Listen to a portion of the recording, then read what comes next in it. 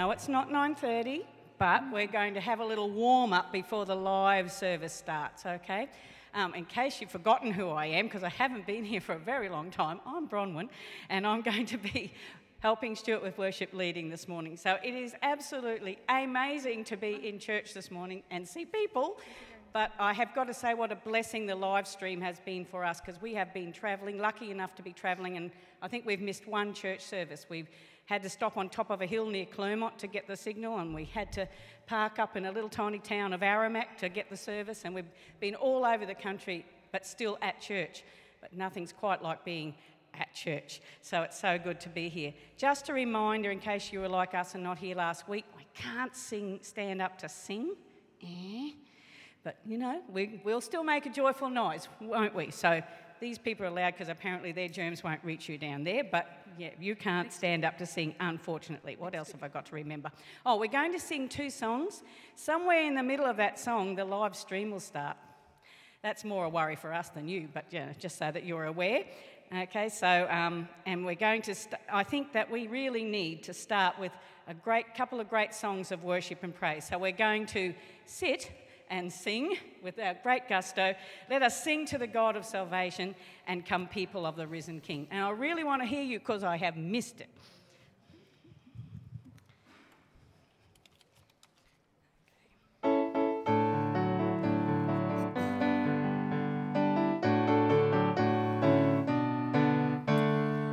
Let us sing to the God of salvation. Let us sing to the Lord our rock. Let us come to his house with thanksgiving. Let us come before the Lord and sing. Praise our Maker, praise our Savior, praise the Lord our everlasting King. Every throne must bow before him. God is Lord of everything. In his hands are the earth's deep places, and the strength of the hills is his. All the sea is the Lord's, for he made it. By his hand the dry land was formed. Praise our Maker, praise our Savior, praise the Lord our everlasting King. Every throne must bow before him. God is Lord of everything. Let us worship the Lord our Maker. Let us kneel to the Lord our God.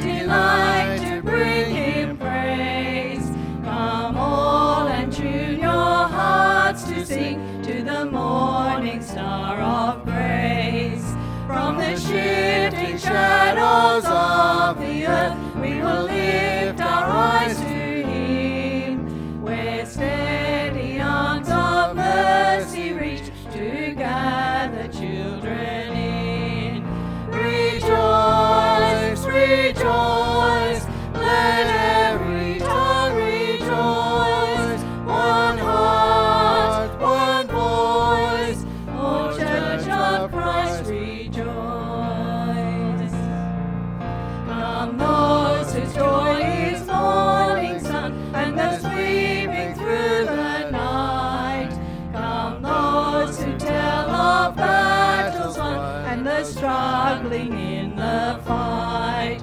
For his perfect love will never change, and his mercies never cease, but follow us through all our days with the certain hope of peace. Rejoice, rejoice, let every tongue rejoice. One heart, one voice, O Church of Christ, rejoice. Come young and old from every land, men and women of the faith. Come those with full or empty hands, find the riches of his grace. Over all the world his people sing, shore to shore we hear them call. The truth that cries through every age, our God is all in all. Rejoice, rejoice, let every tongue rejoice. One heart, one voice, O Church of Christ, rejoice. Let's rejoice. Rejoice, rejoice, let every tongue rejoice. One heart, one voice, O Church of Christ, rejoice.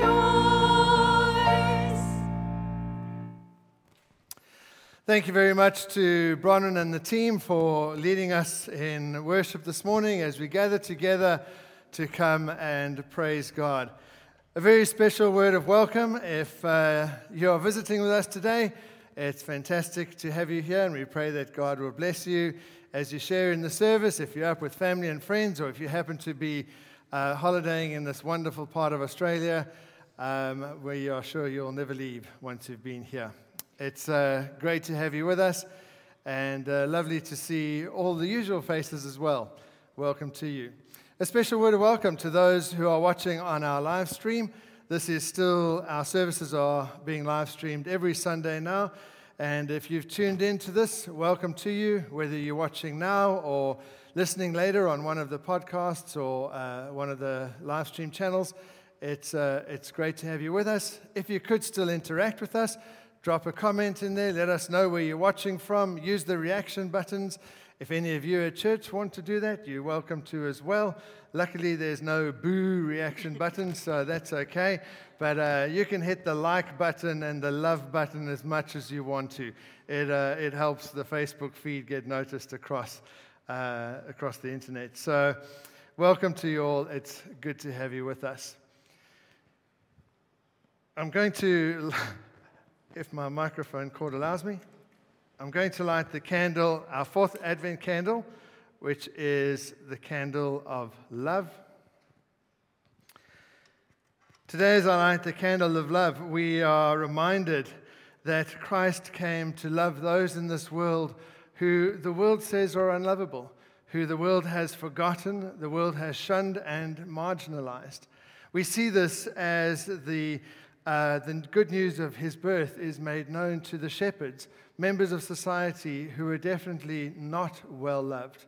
And we're reminded today, as we focus on spending Christmas together with the shepherds, that it is our job to love with Christ's love and to serve those whom Christ calls us to serve. If you have been part of our services, our whole Advent series has been looking at a Christmas together. We began as a Christmas together with Mary, where we looked at God's will for us, how God calls us and is active within our lives. We then looked at Christmas together with Herod, and how God helps us overcome evil in different ways that can be so easily disguised in this world. Last week we looked at Christmas together with others and the importance of connectedness in the body of Christ. And today we look at God's call on our lives to serve Him as we look at Christmas together with the shepherds. If you have missed any of those services, then please make sure you catch up on Facebook or on our YouTube channel. All of them are there. Listen to a podcast while you're driving and catch up with the series so you will be up to date with where we are. Today, as I said, we look at the topic of love and serving others with love as we look at together with the shepherds. Bronwyn and the team are going to lead us in worship. Thank you, Bronwyn. At Elders the other night when we were having a meeting, Stuart was talking about seeing old and familiar Bible stories in a different light. And this next song I'd actually picked before he chatted, but, God was obviously with us. And I've loved this song for many years, but until I was looking for the music for this morning's service, I never ever saw it as a Christmas song. But of course it is. The heavens shall declare the glory of his name. All creation bow at the coming of the King. After we sing this song, we'll sing a beautiful hymn, O Come All Ye Faithful.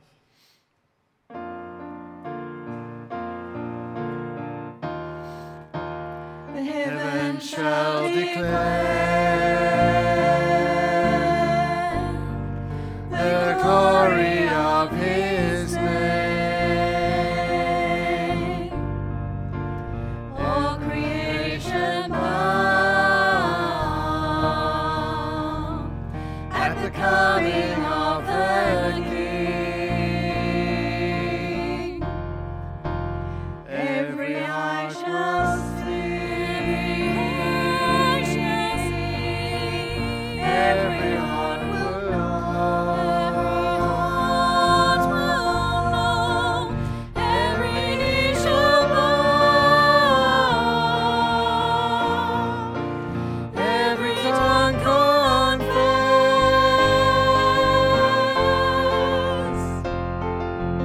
Holy, holy, holy is the Lord. See the coming of the King. Holy is the Lord. The heavens shall declare the glory of his name. All creation bow at the coming of the King. Every eye shall see, every heart will know, every knee shall bow, every tongue confess.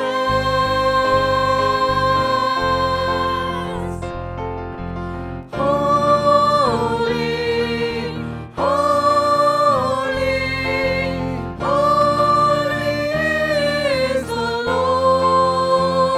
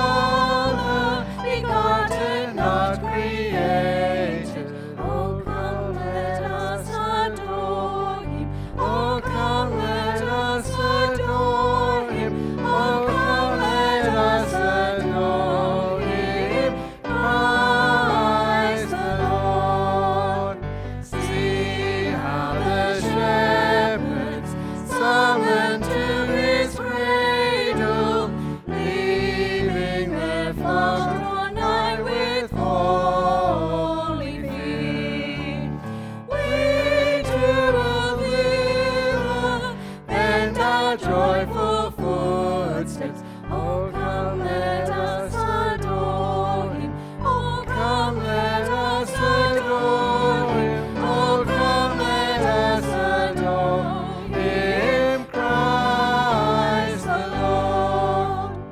Lost scarlet chieftains, wise men Christ adoring, offer him incense, gold and myrrh.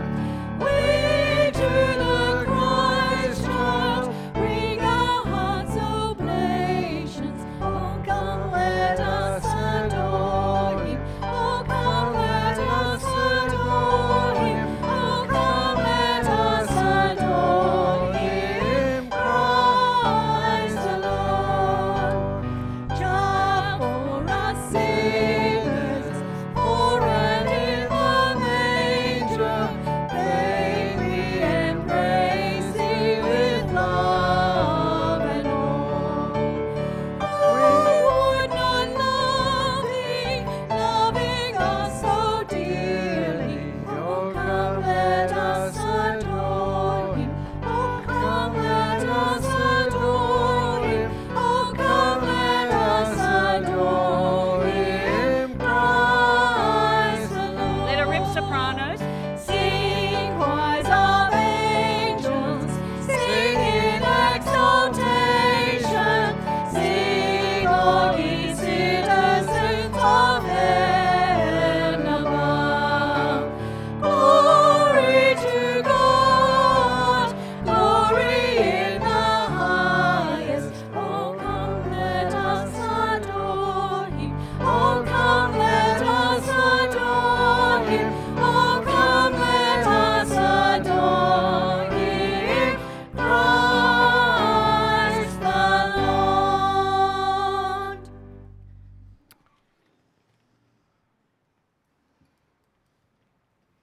I need to work a bit on my soprano voice, but I hope you enjoyed it. It was, no, that was Meg, just in case you were confused. Friends, as we continue to worship, let's bow our heads and pray. We come with hearts that are open, hearts that desire to worship you, O Lord our God. As we listen to the Christmas story in these past weeks, we are reminded of the depth of your love for us. The fact, Lord God, that it is a love that never lets us go. We're reminded of your love for others. A love, Lord, that comes to reach out to those who need your love the most, to those whom the world has forgotten, to those who feel outcast and unloved. You have come for them. You love them with a sacrificial love that gives your very life. We pray, Lord God, that as we continue in our worship this morning, we may be conscious of your love that surrounds us, and that we would hear your call upon our lives to love others in the way that we have been loved. That we would be willing, Lord, to be your instruments in this world and your servants, to love others with a love that is sacrificial, with a love that doesn't count the cost to ourselves, with a love, Lord, that puts others first. For that is the example you have set. Heavenly Father, forgive us for those moments when we have not been loving, either to you or to others. Times when we have acted out of selfishness. Times, Lord, when we have not considered the needs of others as greater than our own. Times, Lord, when we have deliberately chosen to ignore your voice or look away from the opportunities you have given us to share your love and build your kingdom. But we thank you, Lord God, that in you and in your everlasting love is an endless grace and a boundless redemption. We thank you, Lord God, that forgiveness was bought and won for us on the cross.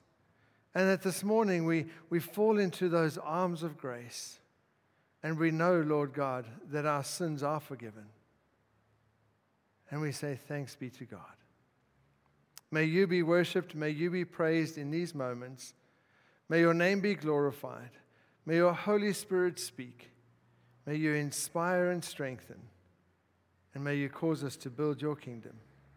We pray these things in the precious name of our Lord and Savior Jesus Christ, who taught us when we pray to say the Lord's Prayer, and the words on the screen.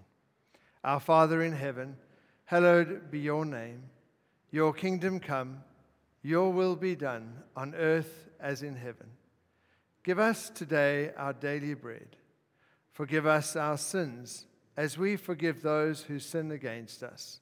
Save us from the time of trial and deliver us from evil. For the kingdom, the power, and the glory are yours, now and forever. Amen.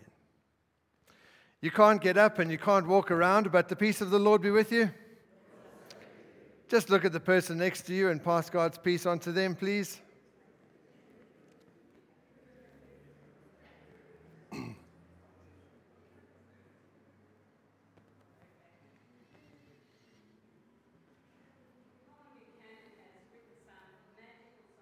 Celebration of Christmas.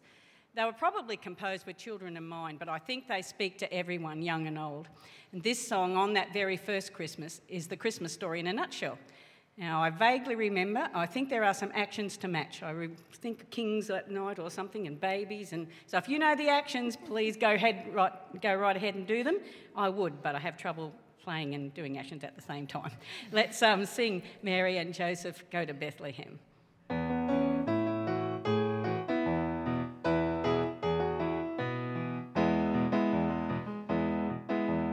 Mary and Joseph go to Bethlehem, Bethlehem, Bethlehem. Mary and Joseph go to Bethlehem on that very first Christmas. The baby Jesus born that night, born that night, born that night. The baby Jesus born that night on that very first Christmas.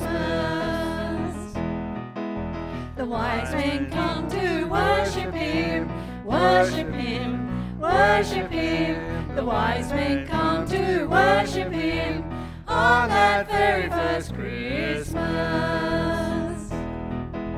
The shepherds told that the King is born, the King is born, the King is born. The shepherds told that the King is born on that very first Christmas. The angels singing, glory to God, glory to God, glory to God. The angels singing, glory to God on that very first Christmas. Mary and Joseph go to Bethlehem, baby Jesus born that night. The wise men come to worship him. The shepherds told that the King is born. The angels singing, glory to God on that very first Christmas.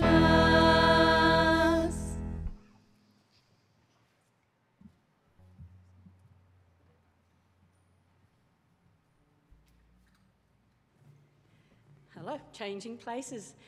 Apparently I'm here to do the kids' talk, but I think it considers all of you in that role. Long as you're 0 to 100, you're in. For the live stream, Bronwyn. Apparently. Sorry. They didn't mention this detail, but hello people out there in live stream connected. world. We're still connected. Good. Okay. So, since we've been talking about a very special baby these past few weeks, and we'll be continuing for a couple of weeks more, I think, I want to have a chat about what happens after babies are born. So settle down, mums, I'm not going to say what happens when babies are born. Now, mums usually get pretty tired after they have babies. You know, babies cry a lot, and they're hungry a lot, and they have smelly bottoms a lot, and they sick up a lot. So lots of times the dad has to let everybody know when the baby has arrived, okay? All the friends and family get very excited about a new baby coming. So everyone is desperate to hear the news. Perhaps you've waited for a baby brother or sister and couldn't wait to hear. Maybe your dad told you before anyone else. What usually happens is lots of phone calls to nanas and pops and grandmas and granddads, aunties and uncles. Well, you get the idea. Then out goes Facebook and everybody knows. When my grown-up children were born, there wasn't any Facebook or even smartphones. I know. And we put a notice in the newspaper. Well, I just brought this one along. This is the newspaper for when Megan was born. She was one of the singers out here. It's pretty old, isn't it? It's looking pretty yellow, but I thought I'd bring it along and show you what we did in the olden days. I won't say how many years ago. So we put a notice in the newspaper, and then everybody would read that. Some people sent cards with photos of the baby on them to all their friends and relatives. But a long, long ago, when many people couldn't read or write, if a very special baby was born, the town crier would stand in the middle of the street and just yell out the news for everyone to hear. If you have a royal baby, like Prince George, the Queen has to know before anybody else, even the grandparents. Then, after the family is told, the news is printed on a very special notice that is put up near the gates of Buckingham Palace for all the ordinary people to read. And only then can the news go out to the rest of the world. At Christmas time, we're celebrating the birth of baby Jesus, more than 2,000 years ago. Lots of people were expecting the baby with lots of excitement, just like now, but not because most of them actually knew Mary and Joseph, but because the writers of the Old Testament had told them he would come to earth many hundreds of years before. But hey, how were people supposed to find out about the baby being born way back then? No phones, no emails, no TVs. Not many people could read or write. No cameras. Well, God had a great plan in mind. He decided to tell a few people and then tell those few people to spread the news far and wide. And just like the ripples of a stone that a stone makes in a pond, the story of Jesus' birth would spread across the land. And who did God choose to share the good news with first? Maybe it was the mayor of Bethlehem. Did they even have a mayor? Or someone more important, the most high priest in the temple. Perhaps it was the rich people who lived in fine houses and who had lots of servants that could run around and share the news. Nope, not any of them. God chose to share the good news with some very humble people. People who didn't have much importance. People who worked a very lowly job out in the fields for days and months on end minding sheep. He chose shepherds. I can't imagine how amazed and excited they must have been to hear the angels and the angels tell them the story, and how proud they must have been to know they were first. I hope this Christmas time we can be like the shepherds and be amazed and excited by the news of Jesus' birth. He came to earth as a little baby, just as we did, so that he could be our friend, helper, and saviour. Maybe you can be like the shepherds too and share the wonderful news about Jesus with your family and friends far and wide. Let's pray together. Dear God, thank you that you sent your son Jesus to be our friend here on earth.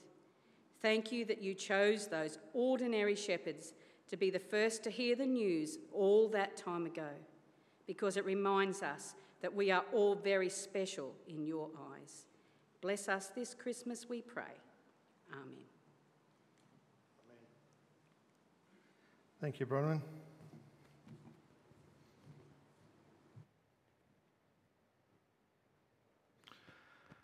Friends, just a couple of notices. The Christmas services are up on the screen. That's pretty important to know the times of the Christmas service. Christmas Eve at 6:30, Christmas Day, one service at 7:30. So one service at 7:30 on Christmas Day. That's a big change from last year. And then every Sunday after that until the 24th of January will be summer services at 8:30. So if you could make a note of those, and you'll be getting emails with details for booking into those services and doing the usual procedure, which you've all been very patient with and which we're getting very good at. Just as an aside, I know of a church in Bundaberg that has been checked up on, and so it is important that we make sure we keep doing all of the correct things, not only because they're checking, but because it is the right thing and the thing that keeps us all safe. So thank you for your patience and thank you for your willingness to F and in being safe. Then, in another notice, I'd like to ask if Anne would come up here, please. Anne Vorton. Am I still in the shot? I have a very special award to give to Anne. Anne, she's not looking as surprised as she did in the 7:30 because she's already received it once. But I didn't buy you two gifts, Anne. It's the same one. But Anne, on Monday, the 14th of December, was the 40th anniversary of Anne being a lay preacher. And I think that that's absolutely fantastic. We give her a round of applause. And there's a certificate of recognition and a study Bible for you. There are lots of devotional things and little tidbits of information over there. For the services, we look forward to you continuing to prepare for the next 40 years. And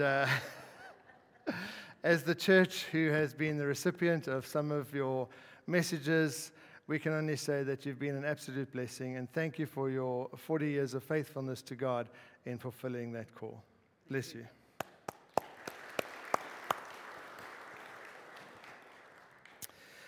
I hadn't planned on this, but I do just want to acknowledge something. I know that my Facebook feed was flooded a couple of weeks ago with graduation photos of the Conradi family. How many were you graduating? 3, right? Or 2? 2. See, didn't even know. So, but I know that this church has watched you grown up and enjoyed supporting you. It was Marcel and Leandre, right? Suzanne. I'll get it in a minute. But as a church, we just want to congratulate you guys on completing those degrees and on taking the next step forward in your life's journey. Congratulations.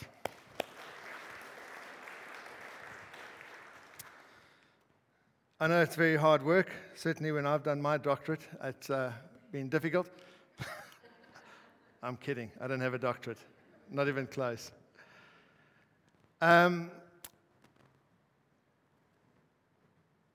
of our worship is expressing our love for God and the gifts that we give Him. We have an offertory box at the door of the church. Due to COVID, we can't do the usual offering. If you missed last week's service, we don't take an offering anymore. But there is an offering there if you want to place something in the offertory box, either on your way in or on your way out of church. That's the way that you can do it. But I would like to just thank you as well for the many who have made the move to online giving and have been contributing to the work of the church faithfully each and every month. It has really been a blessing to see that, and we thank you for your faithfulness and for your desire to serve God and be committed to Him in that way. In addition to the online giving, there have been many others who have specifically made a trip each week or each month to come into the office and to hand in their offering at the office. Thank you for doing that. Thank you for your commitment to making sure that you continue to support the work of the church. And we praise God for that faithfulness. Let us bring those offerings to God in prayer. Lord Jesus Christ, we thank you that in the season of giving gifts, we know exactly what a joy it is to give. But specifically, as we give these gifts to you, it is an incredible blessing and privilege to give a gift to the King of Kings, that you count us worthy of an offering to you. And so we pray that you would take the gifts we give, however they have been given, whether online or here in church or in the office, and that you would use them, Lord, to continue the work of this church. But more so than just those gifts, use us. May those gifts represent our lives. And may the things that we offer you, Lord, be a symbol of the offering of our whole selves, so that your love may be shared and your kingdom may be built.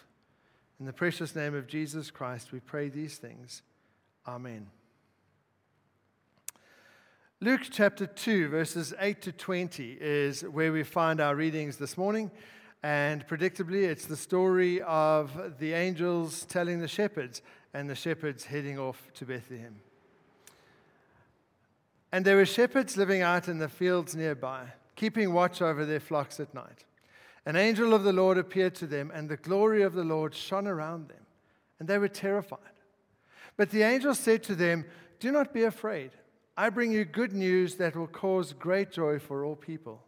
Today in the town of David, a Savior has been born to you. He is the Messiah, the Lord. This will be a sign to you. You will find a baby wrapped in cloth and lying in a manger."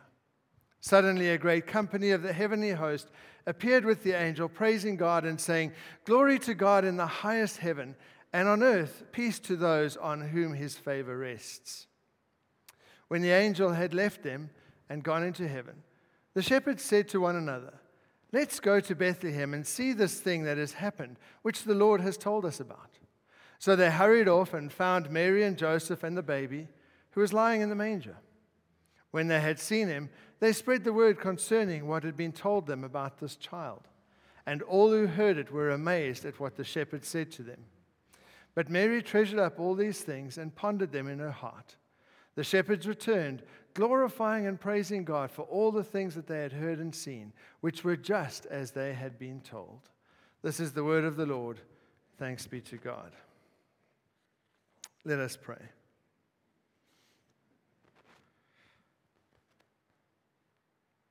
Lord, as we focus on the words of the shepherd, we pray that your Holy Spirit speaks to us and ministers to us, that what is said would touch our hearts, would speak into our lives, and challenge us in our faithfulness. In your name, amen.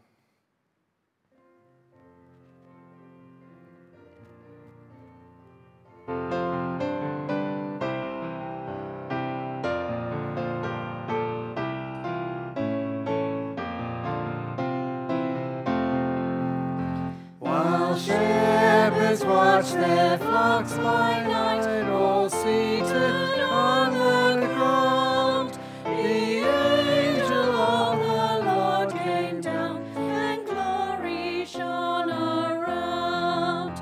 "Fear not," said he, "for mighty dread that seized the troubled mind. The tidings of great joy I bring to you and all humankind.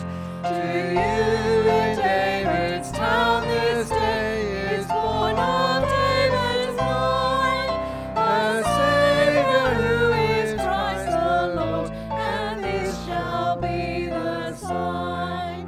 The heavenly babe you there shall find, to you and you displayed, all meanly wrapped in swaddling clothes, and in a manger laid. Thus spake the seraph, and forthwith appeared a shining throng of angels praising God, who thus addressed their joyful song. All glory be to God on high, and to the world be peace. Goodwill henceforth from heaven to earth begin and never cease.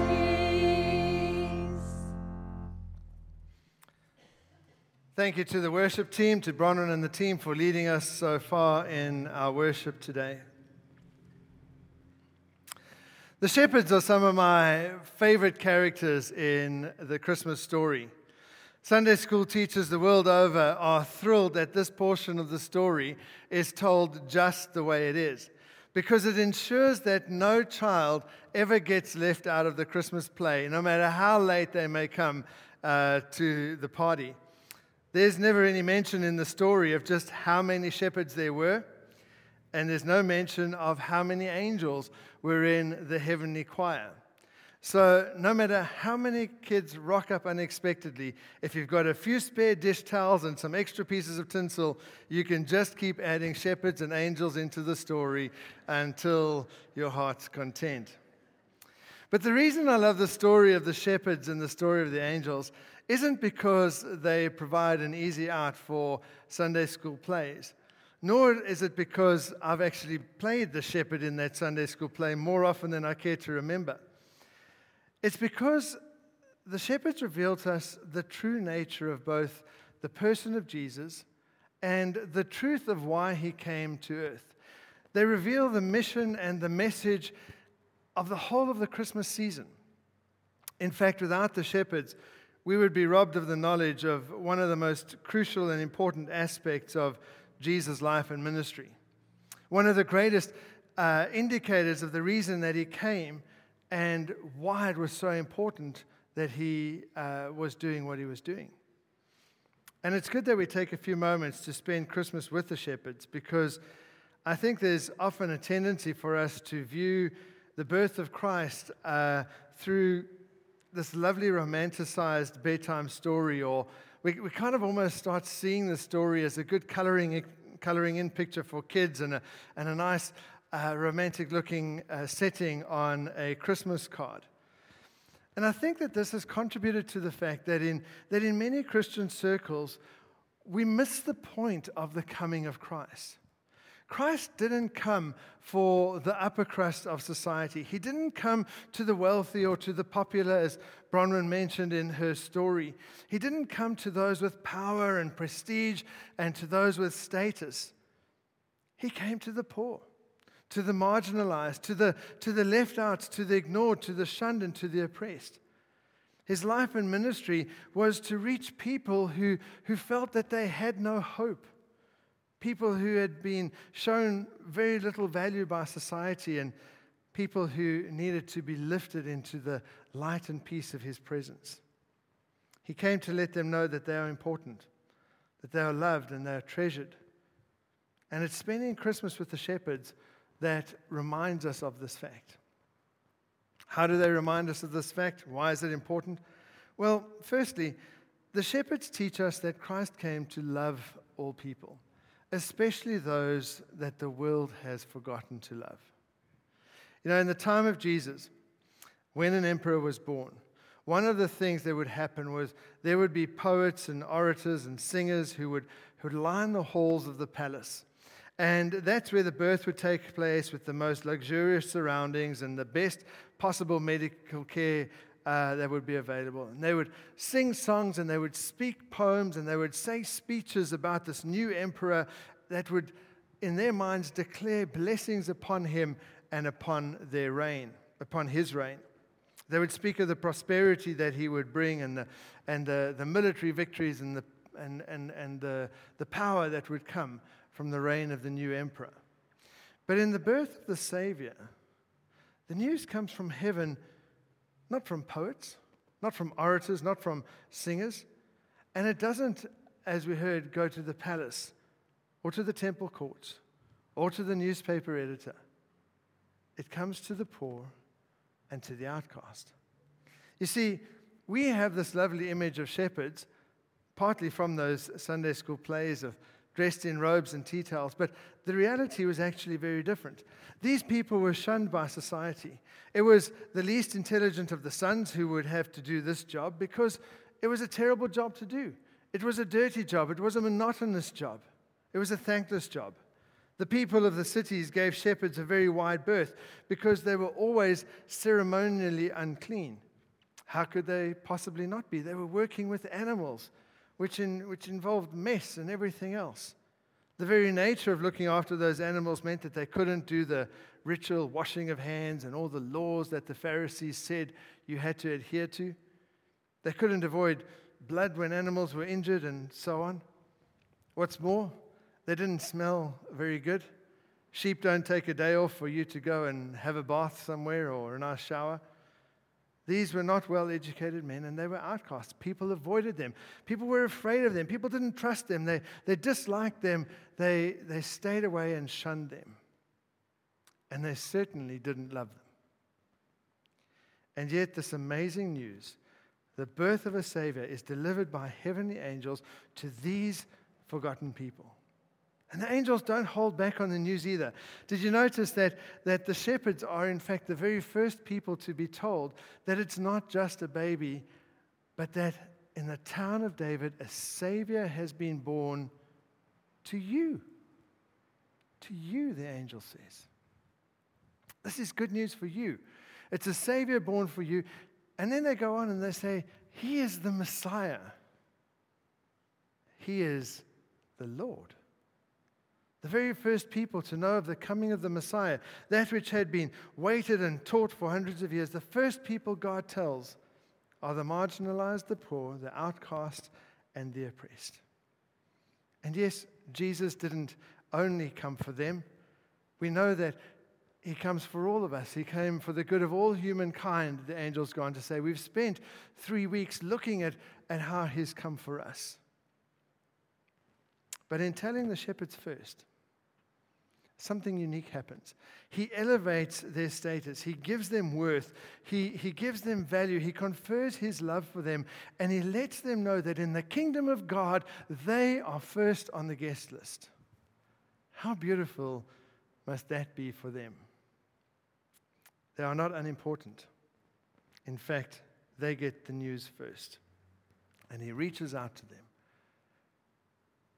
In their hurt and lonely and poor and lost and marginalized and outcast state, the angels come to the shepherds. It's interesting that this wasn't a once-off either. The way that the ministry of Jesus pans out, every important event in His life, every important moment where a message is revealed to those in society who society would consider less or reject as not quite as important. The very first person that Jesus ever tells that He is the Messiah, horror of horrors, is a Samaritan. And the Jews hated the Samaritans. They were barely even human in their eyes. And worse than that, it was a Samaritan woman. How horrific. The Jews had a prayer where they said, I thank you, God, that I'm not a Samaritan, and I thank you, God, that I'm not a woman. That was the level of prejudice. A woman only had value if she was attached to a man, either a father or a husband. But that's not how Jesus sees them. That doesn't fly with Jesus. She's the first one to know from His lips that He's the Messiah. The last people to see Him alive are the women. The first people to see Him resurrected are the women. Who does He say the kingdom of heaven belongs to? The children.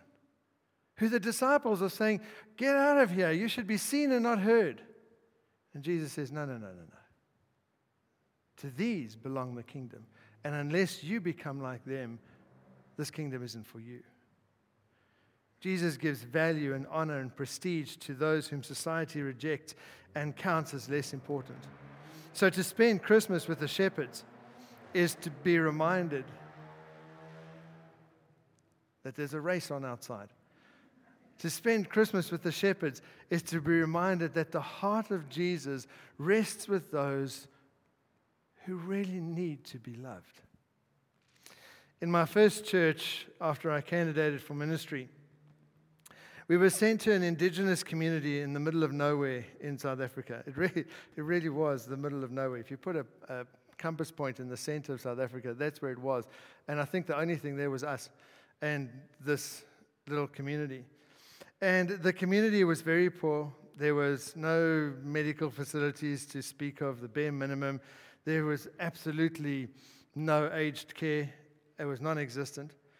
And one of my jobs was, after a communion service, I would pack up the elements, the bread and the grape juice, and I would either drive or I would walk to every single shut-in that community who couldn't get to the church for communion that day. The elderly, the infirm, the sick. I would have to go and give communion to each and every one of them individually. And let me tell you, friends, it took hours. And I'll never forget doing this one day and going to this very elderly lady. She was not well. She was blind. She was deaf. She couldn't walk. Her bed was a mat on a cow dung floor of a corrugated iron shack. 4 pieces of corrugated iron and a corrugated iron roof on top. And because she knew I was coming and she was going to get Holy Communion, this was a special moment, she had made sure that her family had gotten up early and had dressed her in the official uniform of her women's group called a Manjano. So she was in her Manjano uniform, And there she sat, I believe, for hours in a uniform, waiting for me to arrive to give her communion. When I got to this place, it was so hot. You can imagine 4 pieces of corrugated iron in the blazing heat. It was boiling. It was stuffy. It didn't smell very good at all. And she was one of the last ones on that list for the day. I was tired. I was irritated. I just wanted to go home. And so I went over to give her communion. And because she was so frail, she didn't put out her hands like we usually do over here. She just sat there and opened her mouth, just like that, with her eyes closed and her mouth open, expecting me to put the wafer onto her tongue.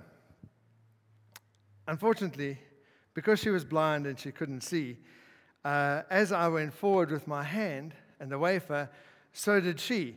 And instead of just getting the wafer, she got a couple of my fingers as well, and proceeded to chomp down on them. Now, it wasn't actually a problem because she didn't have any teeth, so it wasn't particularly sore. It was just really unpleasant. And I sat there for what seemed like forever, trying to get my fingers out of her mouth. And I just remember thinking angrily towards myself and angrily towards God, this can't be happening to me. I remember sitting thinking, I'm in the middle of nowhere. How did I end up here in this shack with my fingers in an old lady's mouth? I thought to myself, I have a calling to go and preach the gospel.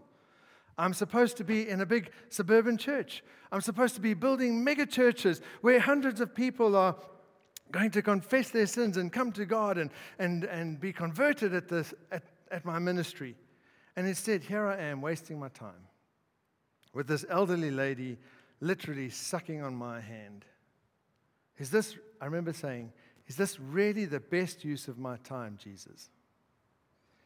And in that moment, the story of the forgotten shepherds in a stinking old stable came flooding back to me and almost felt like a physical slap in the face. And I swear I audibly heard Jesus say, of all of the places you think you should be at this very moment, where do you think I am?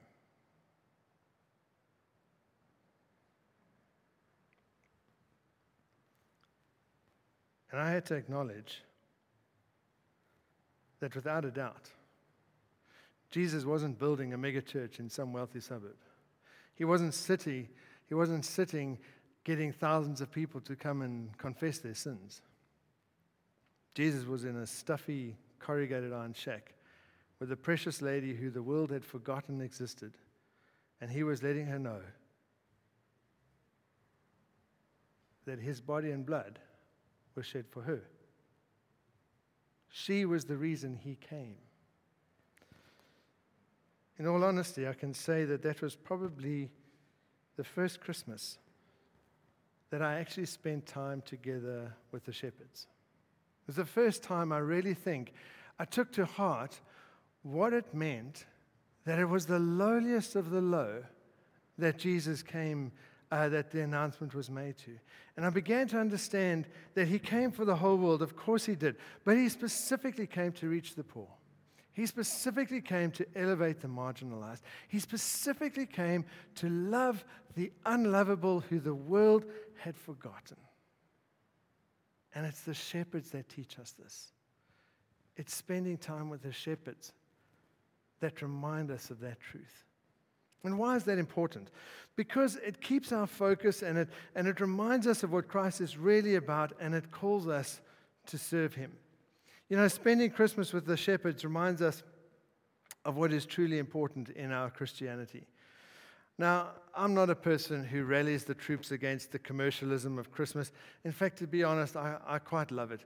When the Christmas trees and decorations first start appearing in the shops roundabout in June, I really enjoy it, and I start looking forward to the carols that are coming and all of those lovely things. And I do think it's fantastic that even non-Christians and atheists and people of other faiths enjoy a time where where the world changes significantly in the way that it does things because of the birth of Christ. And they may not acknowledge it. Not everybody acknowledges that that's the reason to celebrate. But it doesn't take away for me from the fact that were it not for Jesus' birth, the whole world wouldn't be celebrating and putting up lights and singing carols and buying gifts. The downside of that, though, is the fact that very often the focus does fall upon those gifts and upon the shopping and the buying. But I don't think it's just something that is the fault of Christmas. I actually think it's a symptom of the society in which we live. By and large, the focus of capitalism is to make as much money as you can, get as much stuff as you can, be as wealthy as you can. That is the very definition of capitalism. And Christmas is kind of just the cherry on the top of a whole year that's lived in pursuit of the good life. To spend time with the shepherds is to see the emphasis that God places on caring for others, to see the focus that Jesus gives on helping the needy. It keeps our focus not on the things that the world says are important, but the things that God says are important. And our focus shifts from those sorts of things to the things that Christ wants. We're reminded that, in fact, life isn't about money and status and power, but it's about love and compassion and kindness and care and helpfulness and meeting other people's needs. And sometimes Christianity in general can get this wrong. I was watching a TV show where an expose was done just this past week on a couple of mega churches in the United States. And I have spoken before of my extreme disagreement with churches that teach that God's wanting to make you rich and prosperous, and all that God is concerned with is about your needs and your personal wealth. He's not at all concerned with you helping to meet the needs of others. Those churches get it very wrong. And I saw an expose this past week, as I was saying, where there were about 3 mega churches in the United States who were being investigated for claiming pandemic relief funds as a business. They were claiming pandemic relief funds in the millions. And then they used those funds to buy things like private planes and luxury cars for their pastors. Now, we're not in that category. If you don't believe me, have a look in the parking lot. You'll see. But some time with the shepherds does remind us of what's truly important. It does remind us of the kingdom values rather than the earthly treasures. It does remind us of people's lives valued above things or possessions. It reminds us of the fact that our lives are meant to be lived in service to God, and that service comes as we love those who nobody else loves and cares for those who nobody else cares for and give value to those whom sometimes the world has already thrown away. And we look after people who we're able to really see the needs that they have. After all, in the only description of Judgment Day that Jesus ever gives, the only place Jesus ever says anything about Judgment Day, he says, I'm going to ask you just this one question. I was hungry, did you feed me? I was naked, did you clothe me? I was sick, did you help me? I was lonely, did you come and visit me? For as much as you did these to the least of these, you've done it to me. I once heard a preacher say, when you see someone who's in need, look deeply into their eyes and you'll get this strange, eerie feeling that Jesus is looking back at you. Which brings me to the call to serve.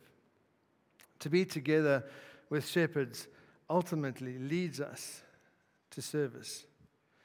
As we look at the fact that Christ came to love all people and reach out to those who had been forgotten, as we're reminded of what's important and the need to keep our focus, it culminates, it all works together to a place where we hear God calling us to serve. And I want to say that I am continually amazed and excited and thrilled by the service that I see happening in this church. The way people in this church see the needs of others and do the best to help them often going above and beyond is something that warms my heart.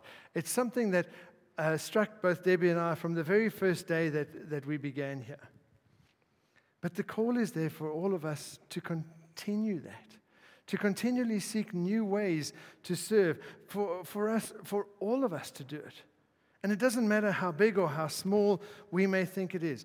God uses those moments when we selflessly offer ourselves to Him, to share His love with those in need, to let them know that they are loved in that moment. And whether it's offering a meal or driving someone who needs a lift or shopping for someone or visiting or making a call or serving in Andy's place or any number of moments when you go out of your way to do good for others, you're spending time with the shepherds. You're answering Jesus' call to serve. And when you do, you'll be amazed at what God does with just that little bit of effort. Let me close with a story. I found this story truly inspiring, and it summed up for me what Christmas and the shepherds are all about. It comes from Tony Campolo, who was a professor at Eastern University in Philadelphia, and he ran a program. I think it's still running, where part of a degree for people is in mission, going out and making a difference to the lives of those who really need a difference made. And I'll read the story as he writes it. It's the best way to do it. More than 2 decades ago, some of my students entered into a research project that addressed a simple question: how could a small group of Christians effect micro-social changes in society? Specifically, we designed a plan to bring about social justice in a small country. The country we chose for our study was the Dominican Republic. In the course of the semester, we all became very enthused with the project. Then one day, one of the students said, "If this really is such a workable plan, why don't we enact it? Why don't we see what we can do about changing the Dominican Republic?" I was almost floored by the prospect, but there was no getting away from the fact that if this was a workable plan, it ought to be enacted. The first step of this so-called Christian revolutionary movement was for us to buy some stock in a large multinational corporation that we believed dominated the economy of the country. Gulf and Western owned hotels and a major resort, along with massive chunks of real estate in the eastern half of the nation. They had also bought out the Puerto Rican Sugar Company and had become the major sugar producer in that part of the country. Each of us bought one share of stock in the company, entitling us to go to the next stockholders' meeting, which we did. During the meeting, we took turns reading from Scripture and calling Gulf and Western to economic responsibility. We asked them to address the issue of low wages for sugar workers. We pointed out the fact that the company had led the nation to depend more and more on a single crop economy. We complained about the failure of the company to provide education and medical services for the people in the region of the country that they dominated. We expected to be laughed out of the place. That would set us up for the next stage, which would be a more ugly confrontation. But instead, the corporate executives of Gulf and Western were more than ready to listen. What followed over the next several months was an array of negotiations, not only with us, but with several other organizations that were committed to improving the economic and social life of the people of the Dominican Republic. One day, the vice president in charge of communication called me to say that he would be making a public announcement about a commitment the corporation had made to help the Dominican Republic people. As he read the press release to me, I was stunned. It outlined a plan whereby the corporation committed itself to work alongside the Mount Sinai Medical Center of New York to create health services in the communities throughout the eastern half of the nation. The corporation was also committed to testing the soil and the land that could be used to produce food for the indigenous corporate population and would be set aside exactly for that purpose.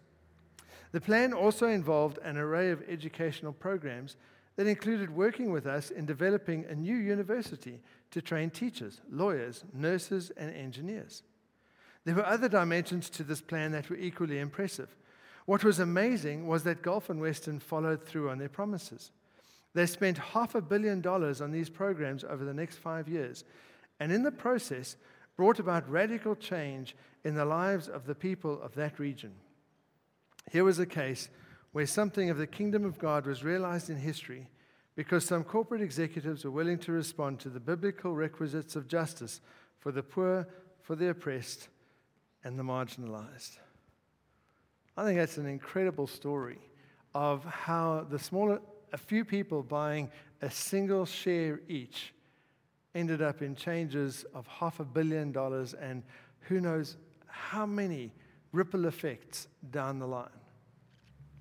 As we spend time together with the shepherds this Christmas, may the way God treats them remind us how to treat and how to care for and how to love and how to serve those who need it the most.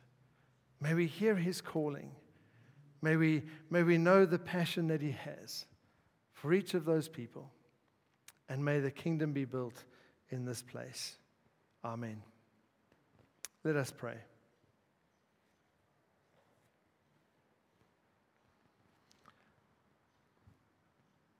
Lord God, as we have listened to the Christmas story through various different characters so far this Advent season, we've heard from Mary and seen the way you at work in our lives. We've seen Herod and the power you give us to overcome evil. We've looked at the joy of being together with one another and the power of fellowship in the body of Christ.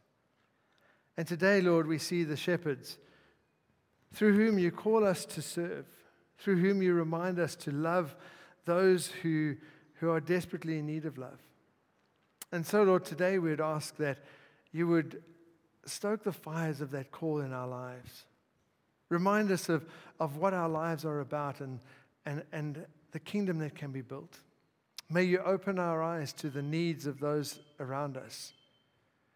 And Lord, maybe it's not the marginalized or the outcast that we see first, but wherever there's need, we pray that you would open our hearts, open our spirits, that we would put aside our selfish desires and instead focus on what you want and how we can serve and bring your love to others.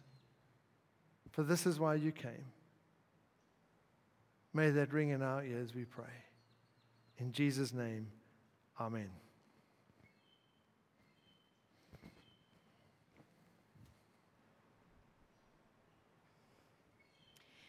Our final song for this morning's service is "May Our Homes Be Filled with Dancing."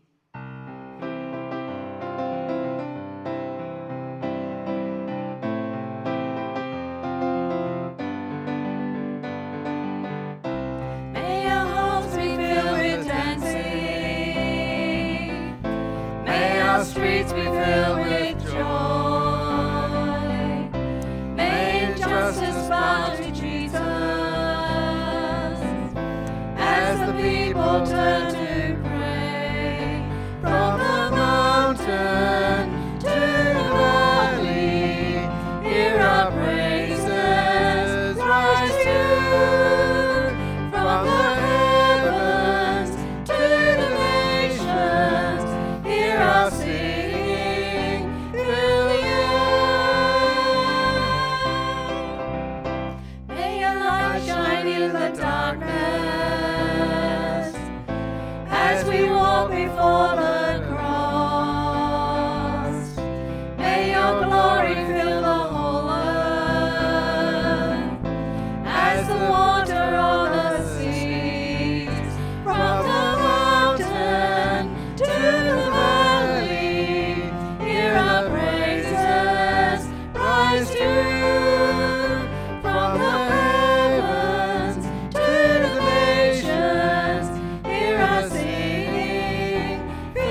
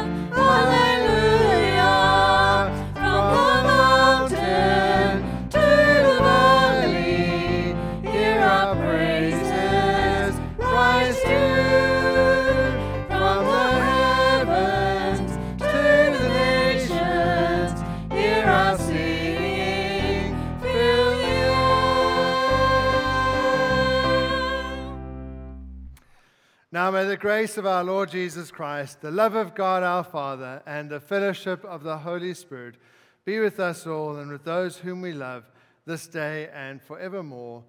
Amen. Friends, I'm going to be standing at the door. I won't be shaking hands. I will be wearing a mask. I promise I'll be smiling.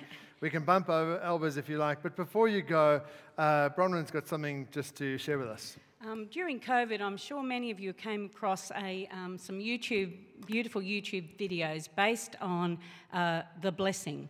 It started out in America with a church over there who graciously shared it all around the world, and eventually lots of different countries did Zoom got together through Zoom to produce the blessing in many different ways and languages.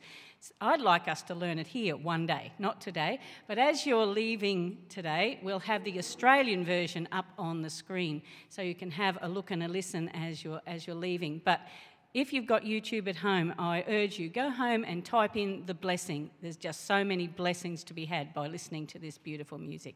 Thank you.